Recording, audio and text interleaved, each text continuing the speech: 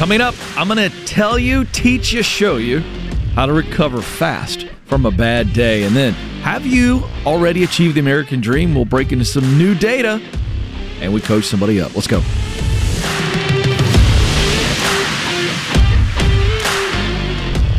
Helping you win in your work life so that you're winning in the rest of your life. I'm Ken. This is the Ken Coleman Show. All right, so there's a little song that I was listening to the other day because I was doing a little research on this. Bad Days. And it's a song, little fun little melody. So you had a bad day, something like that. I was off key a little bit there towards the end. And so I started looking at all this stuff and I went, you know what? We have bad days. I have bad days. You have bad days. And if you're not careful, a bad day can turn into a bad week, a bad month, and a bad year. And dare I say, a bad life? Is it possible that a bad day could lead to a bad life? I think it's absolutely true. I think if you see stories all the time of people who had a bad day and it rocked their world. I mean, rocked their world, and they never recovered. So I think this is really important. So I want you to be confident in your ability to overcome a bad day. So I'm going to give you a very, very practical way to overcome a bad day, and this is going to be huge for your personal growth. According to a 2018 study, Americans have about 60 bad days a year. 60. They got 365 days in a year. And 60 of them are bad. Now, some of you have your own data points, I'm sure. I can just hear people right now going, 60 bad days?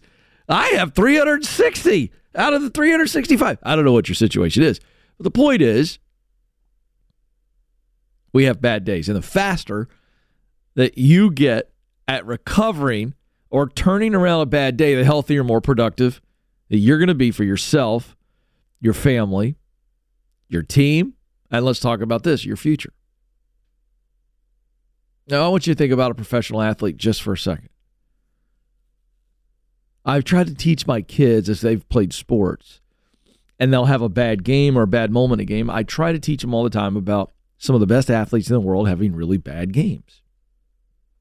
And you hear commentators or coaches, sports psychologists talk about this, the idea of next play. And so we could take this concept where they say, you know, look, you made a bad play there, but guess what? The game is not over. We need you in the game. It's next play. So I want this to be next day. So you have a bad day, and I want you to go, all right, look, I got a day tomorrow. Lord willing, I got tomorrow.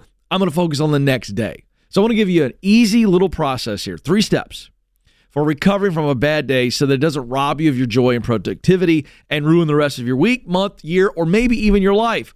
So first step, you've had a bad day. Let's take ourselves emotionally there, can we? Will you join me for a moment? I want you to think of the last day you had that was, it was a you-know-what day. It was a bad day. First thing is, reject the temptation to escape.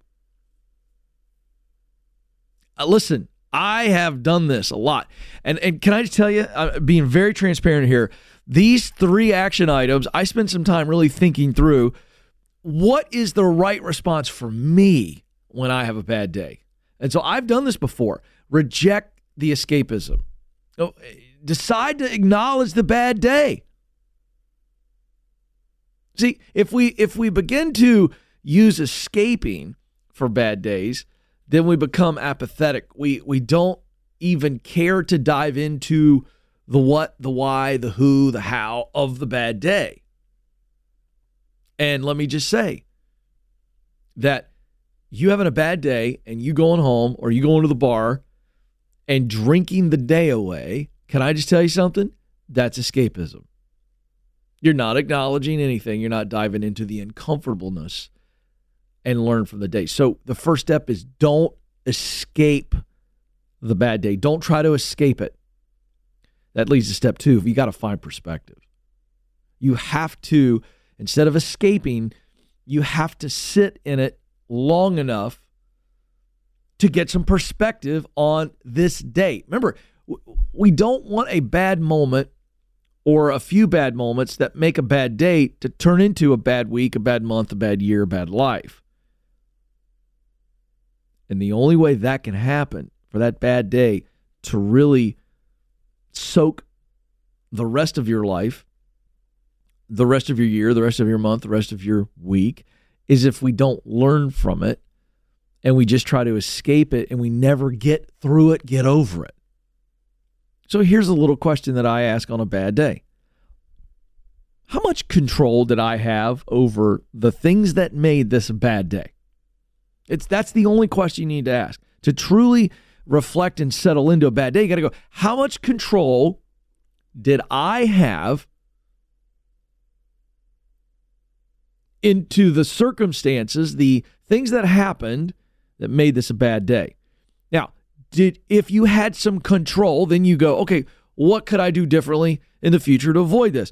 So I went back, Alex, he's never heard this. He didn't know I was going to share this. Went back to one of the worst days of my life. I'm not exaggerating. So I'm 17 years of age, and I'm driving what I would call a turd on wheels. It was a 1982 Mazda 626, Joe, with over 300,000 miles on it. It was on its second engine. In other words, my dad he didn't make a lot of money. And I was a senior in high school. In fact, it was the summer of my senior year. So I'm a rising senior in high school. And we lived in a place out in the country a little bit. And the city that we would have to go and frequent to was over the James River in Virginia. So this is the Newport News area.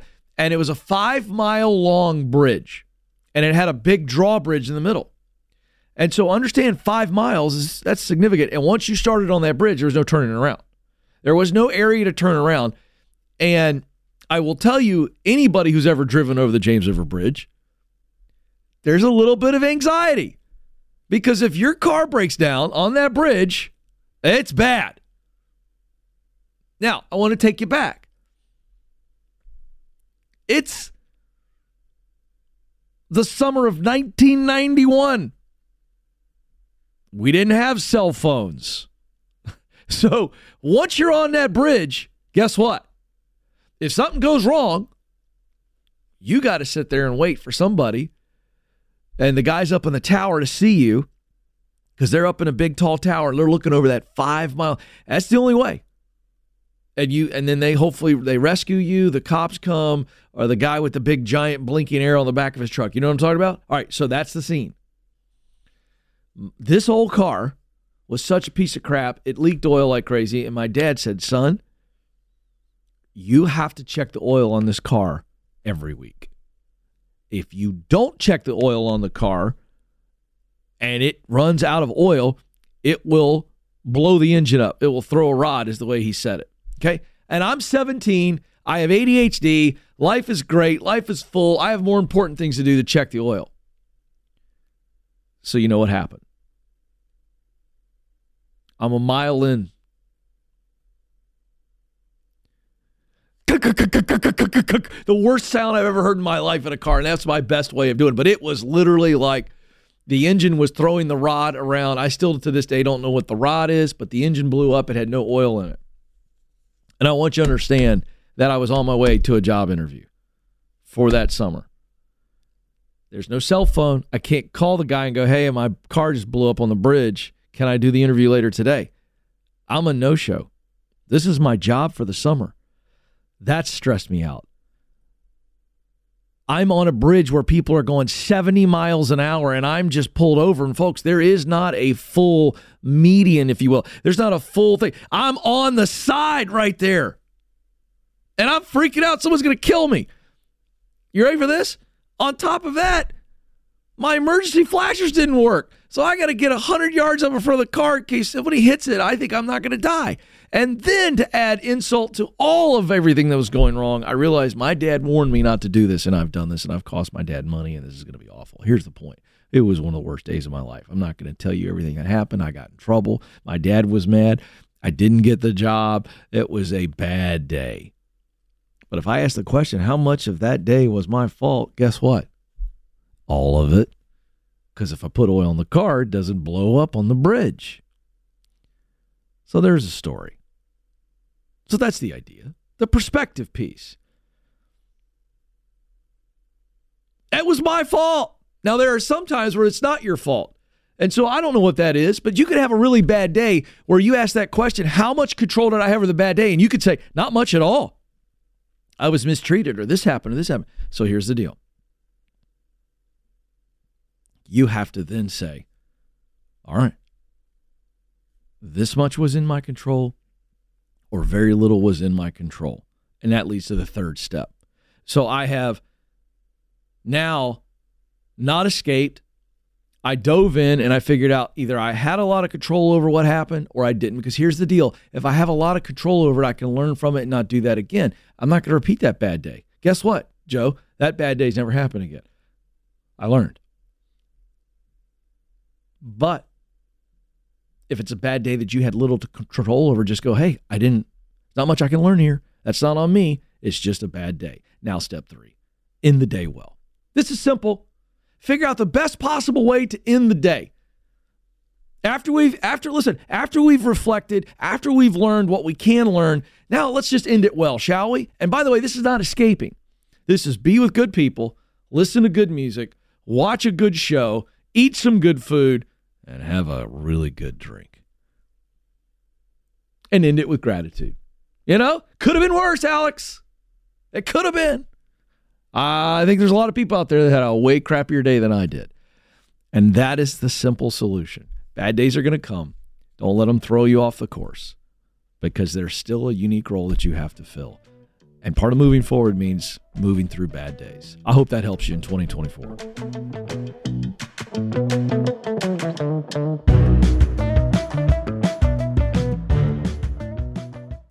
Hey, high school seniors and parents of high school seniors, it's almost graduation time.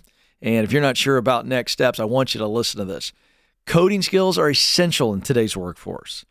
And my friends at Bethel Tech can help you start a new career really fast and do it cheap. It only takes 9 months to complete a Bethel Tech course in UI, UX design, full stack development, data science, or cybersecurity. And your young person can get over 1,000 hours of experience in a collaborative environment and then get placed. The average starting salary for a junior developer is $66,000. And the field is projected to grow by 22% over the next 5 years. Software development is a career with an enormously bright future. And right now, Bethel Tech is offering you 10% off if you watch or listen to the Ken Coleman Show and you pay cash. So go to BethelTech.net/Ken Coleman, BethelTech.net/Ken Coleman right now for details. Terms and conditions do apply.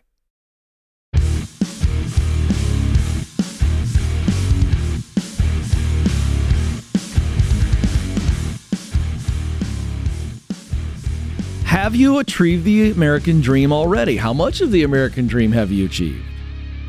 What does a American dream realized look like? This is pretty fascinating.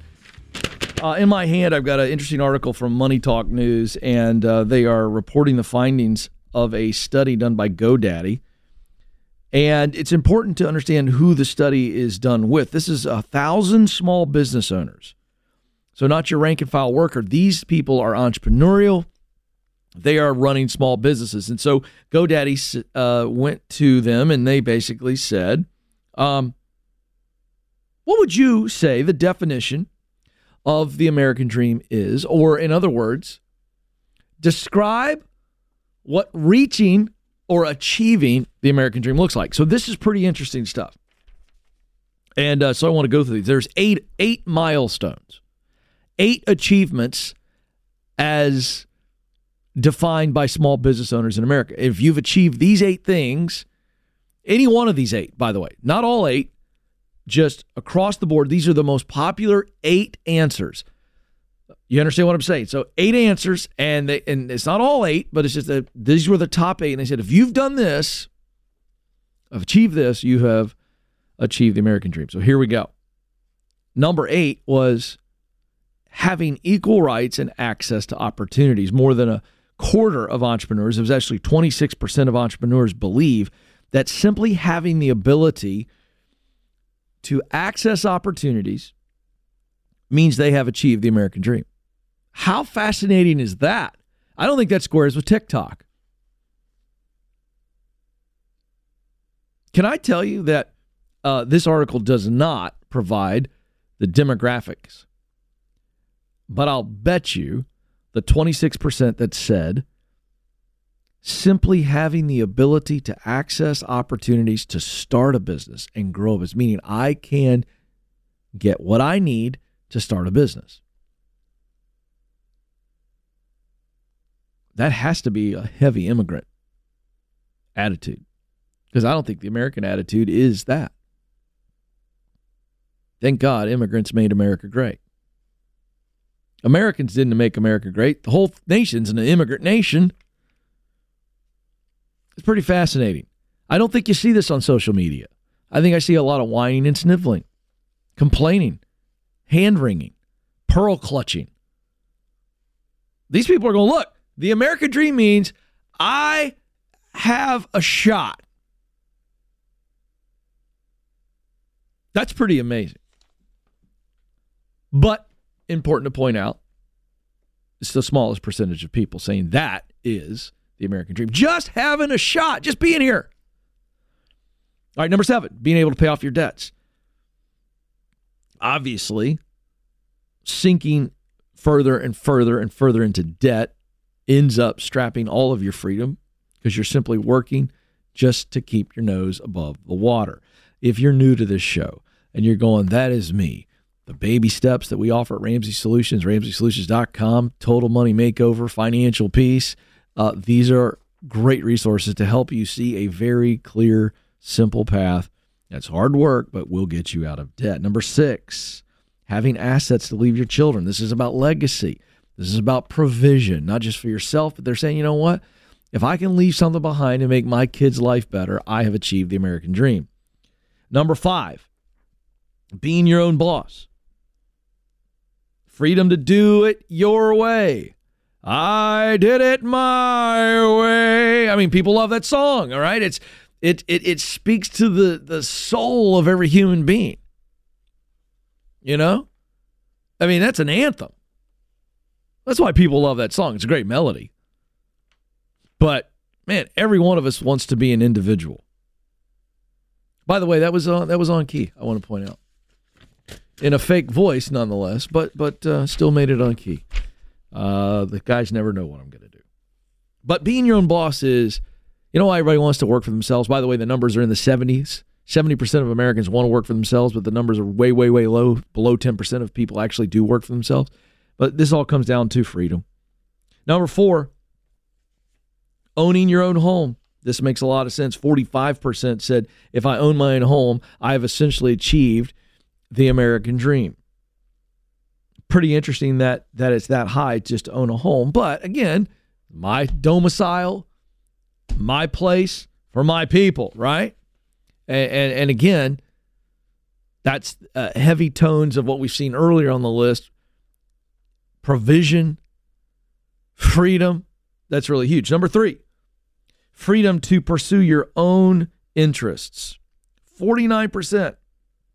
I want the time, I want the freedom to pursue my own interests. Now, this begins to get personal. This isn't just professional. In the actual survey, it was to pursue passion. So again, you know what we call passion is simply doing something you love. It's pretty simple. Nobody's going to argue with that. So there's a lot of personal freedom here. Hey, you know what? I like giving back to the elderly, or I like going on hikes, and I like collecting this. There's a lot of just personal interest there. Number 3, freedom. That was number 3. Number 2, feeling a sense of happiness. Feeling happy. Contentment. That's all this is. I'm content. I've got a good life. I'm grateful. And then number 1, living a comfortable lifestyle. Margin. Margin to do what I want pretty much when I want. I got to be patient sometimes. I got to plan for some stuff, but I can do it. If I set a goal, I can go do this. So you see a huge theme in what it means to achieve the American dream. Can I tell you what it is? Freedom. The American dream is and always will be about freedom for someone to choose to live and work how they want to live and how they want to work. So I can tell you this. The American dream is alive and well. And you can do it. You can go get it for yourself. And I want to help you. This is the Ken Coleman Show.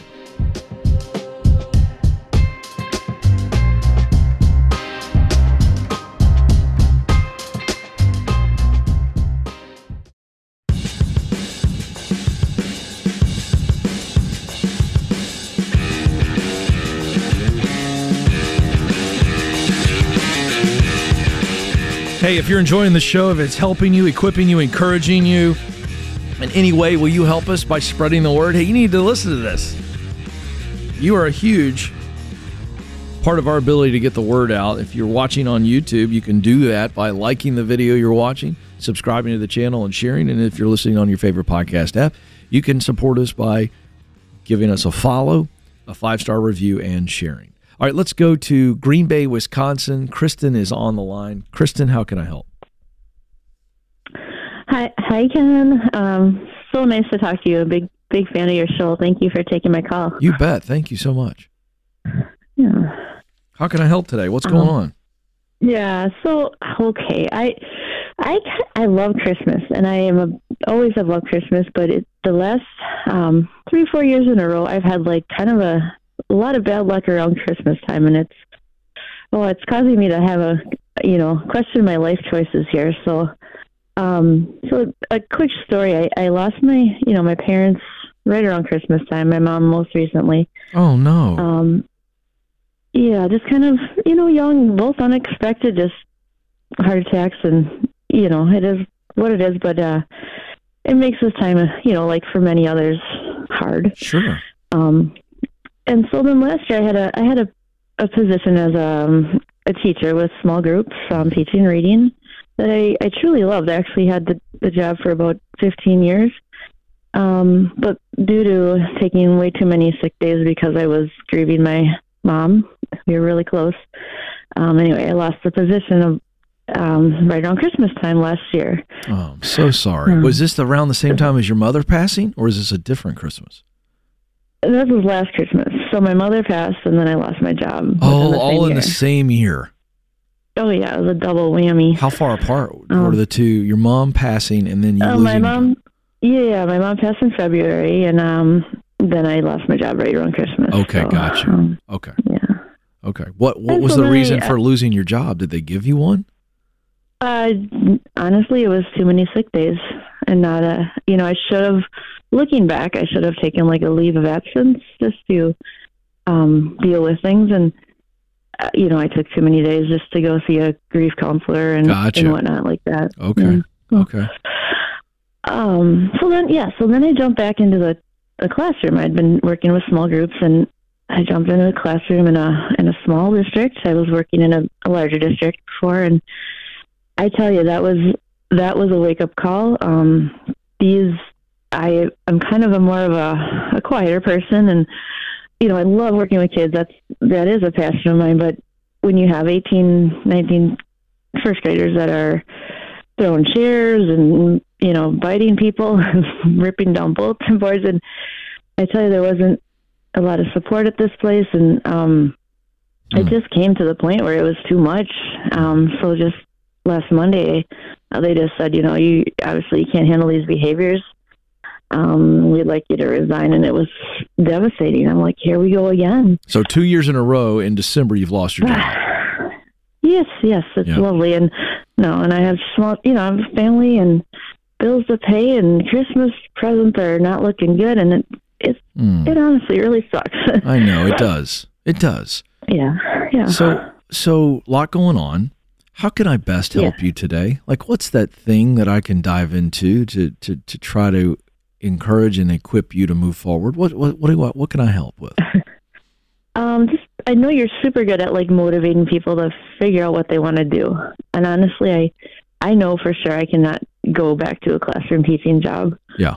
I need to find something I can do with my degrees and my abilities. What are you best at? What are you best at doing? Like, let's just say you and I are hanging out in the kitchen. I've got your husband, family, friends, not your parents. I'm sorry. But we've got everybody sitting around you that know you. And I go, hey, what is Kristen really good at doing? And what are they going to say?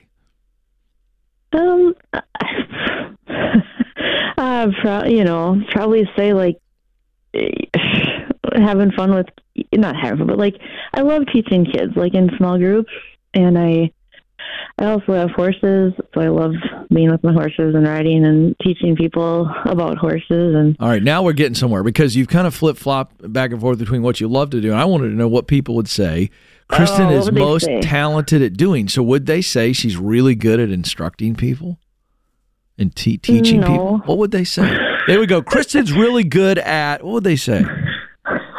Oh, gosh, I don't know. I mean, they probably say at connecting with little kids and, taking care of our animals and bringing smiles to faces of, when I do, I don't know. Honestly, I'd have to ask them. No, you do. You do know. So the issue is you do love working with little kids. You do have a natural instructor in you, but the environment you've been in the past is not a good environment. It's either not the right environment, or you are also you haven't been maybe in the best frame of mind to be able to handle that environment. And I don't have the tools, but the tools. What do you mean by the tools? So, for example, if a child is throwing chairs, I don't know how to. I can try to calm them down, but I don't know how to my kids at home don't do that, so I don't know what to do. That's like a realm of behavior that I don't know how to handle. Well, you may not. That's fair. I think that's fair, but I think you could learn how to handle it because your kids don't do that at your house for a reason. Well, why do your kids not throw chairs at each other at your house? They're too busy having fun. I don't know. There's nothing to get so mad about. Right, but then you're in a public school environment. What are kids? How is it getting out of control that quickly? Are the kids just coming in angry and just starting stuff? Yeah, they want attention. There's too many kids, not attention at home, and if I throw chairs, they'll get attention. Bingo. Yeah. So we have to figure out. I've got two options here. Either I start instructing and caring for, because what you enjoy doing with kids, I would suggest to you would enjoy doing with adults. Yeah. So I think one option is I'm going to go instruct, teach, guide, encourage, mentor, whatever, people who actually want to be there and who aren't going to have behavioral issues. That's one option. Or the other option is I work on myself a little bit and I get to the point where I go, you know what? I'm a mom. I'm a good mom. I'm actually a productive adult. And I actually understand why the kid is coming in acting that way. Yeah. And so if I work on some things, learn some things from maybe some teachers who know how to handle that stuff, and what do they do in those moments? How do they calm that kid down? What are the options that are afforded other teachers when other kids do that? Yeah. As opposed to you just shutting down, because I'm taking a little bit of liberty here. Tell me if I'm wrong. But my guess is when that has happened in the past, you just shut down.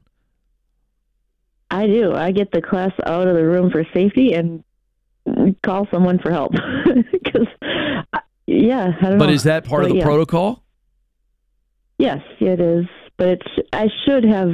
Yeah, but there's something else. There's something else then. If that's protocol and you're doing the protocol, then you've done it the way they told you to do it. But they didn't let you go because you did the protocol. They let you go because of something else, right? So you're clearly not. Yeah. What is it that you weren't doing? Well, it's like the minor daily classroom management, like kids calling out whenever they want to, You know why? Because you don't have control of the classroom. That's exactly right. Because I'm not a controlling person. I get it. Learn and have fun and I get it. But what I'm trying to present you with is you have a couple of options. Yeah. You just go, you know what? That environment is not right for me. And not only is that environment not right for me, it's not a natural fit for me. I'm not interested in doing what it takes to become equipped to then be able to handle that. Yeah. Yeah. What you said was perfect. It's not a natural fit, honestly. Great. I keep trying to push my personality to be that. And So I think we walk away. So I think the signs have been made very clear. That's not the right environment for me. So now, instead of sitting around going, well, I'm a teacher and I'm good at this and I love this, trying to figure out something crazy new, it's like, no, you need to go instruct and teach and guide and encourage people who actually want to show up. You can do that in a lot of ways. Right. So and you've got a teaching degree, yes? A teaching degree, a master's in reading teaching, and another master's in environmental stuff. So okay, great. So I'm ready to go. Right. So what's the master's in environmental? What does that mean? Master's in environmental? Environmental science. So I could teach classes in, science and nature and. Can I just say, biology. I think you should look at the community college level. I'm ideating right now. Okay, well, this is brainstorming. If I were you, I'd be looking at the community college level. I would be looking at courses for adults. What does the Green Bay area or wherever you live? Are there courses for people that are immigrants that are coming in and they're looking for basic adult education? Are there trade schools that need basic teaching? Because see, you're qualified. You've got degrees. You've got experience. Your narrative needs to be not that life is out to get me and December sucks every year. That's true. That's been true for you, but I don't believe that every December is going to suck for you. And I think that it won't, but you're going to have to decide on that. You get to decide. It's interesting. I don't know if you heard today's opening teaching about how to not let a bad day turn into a bad week and a bad month and a bad year. I caught the end of it. Can I just tell you, really good. Today's teaching was for you. And so when your mom died, that's a bad day. That's a really bad day. It doesn't get any worse than that. All right? No. But what happened is you allowed that bad day to turn into a bad week, a bad month, and I would dare say a bad year. And I'm not blaming you.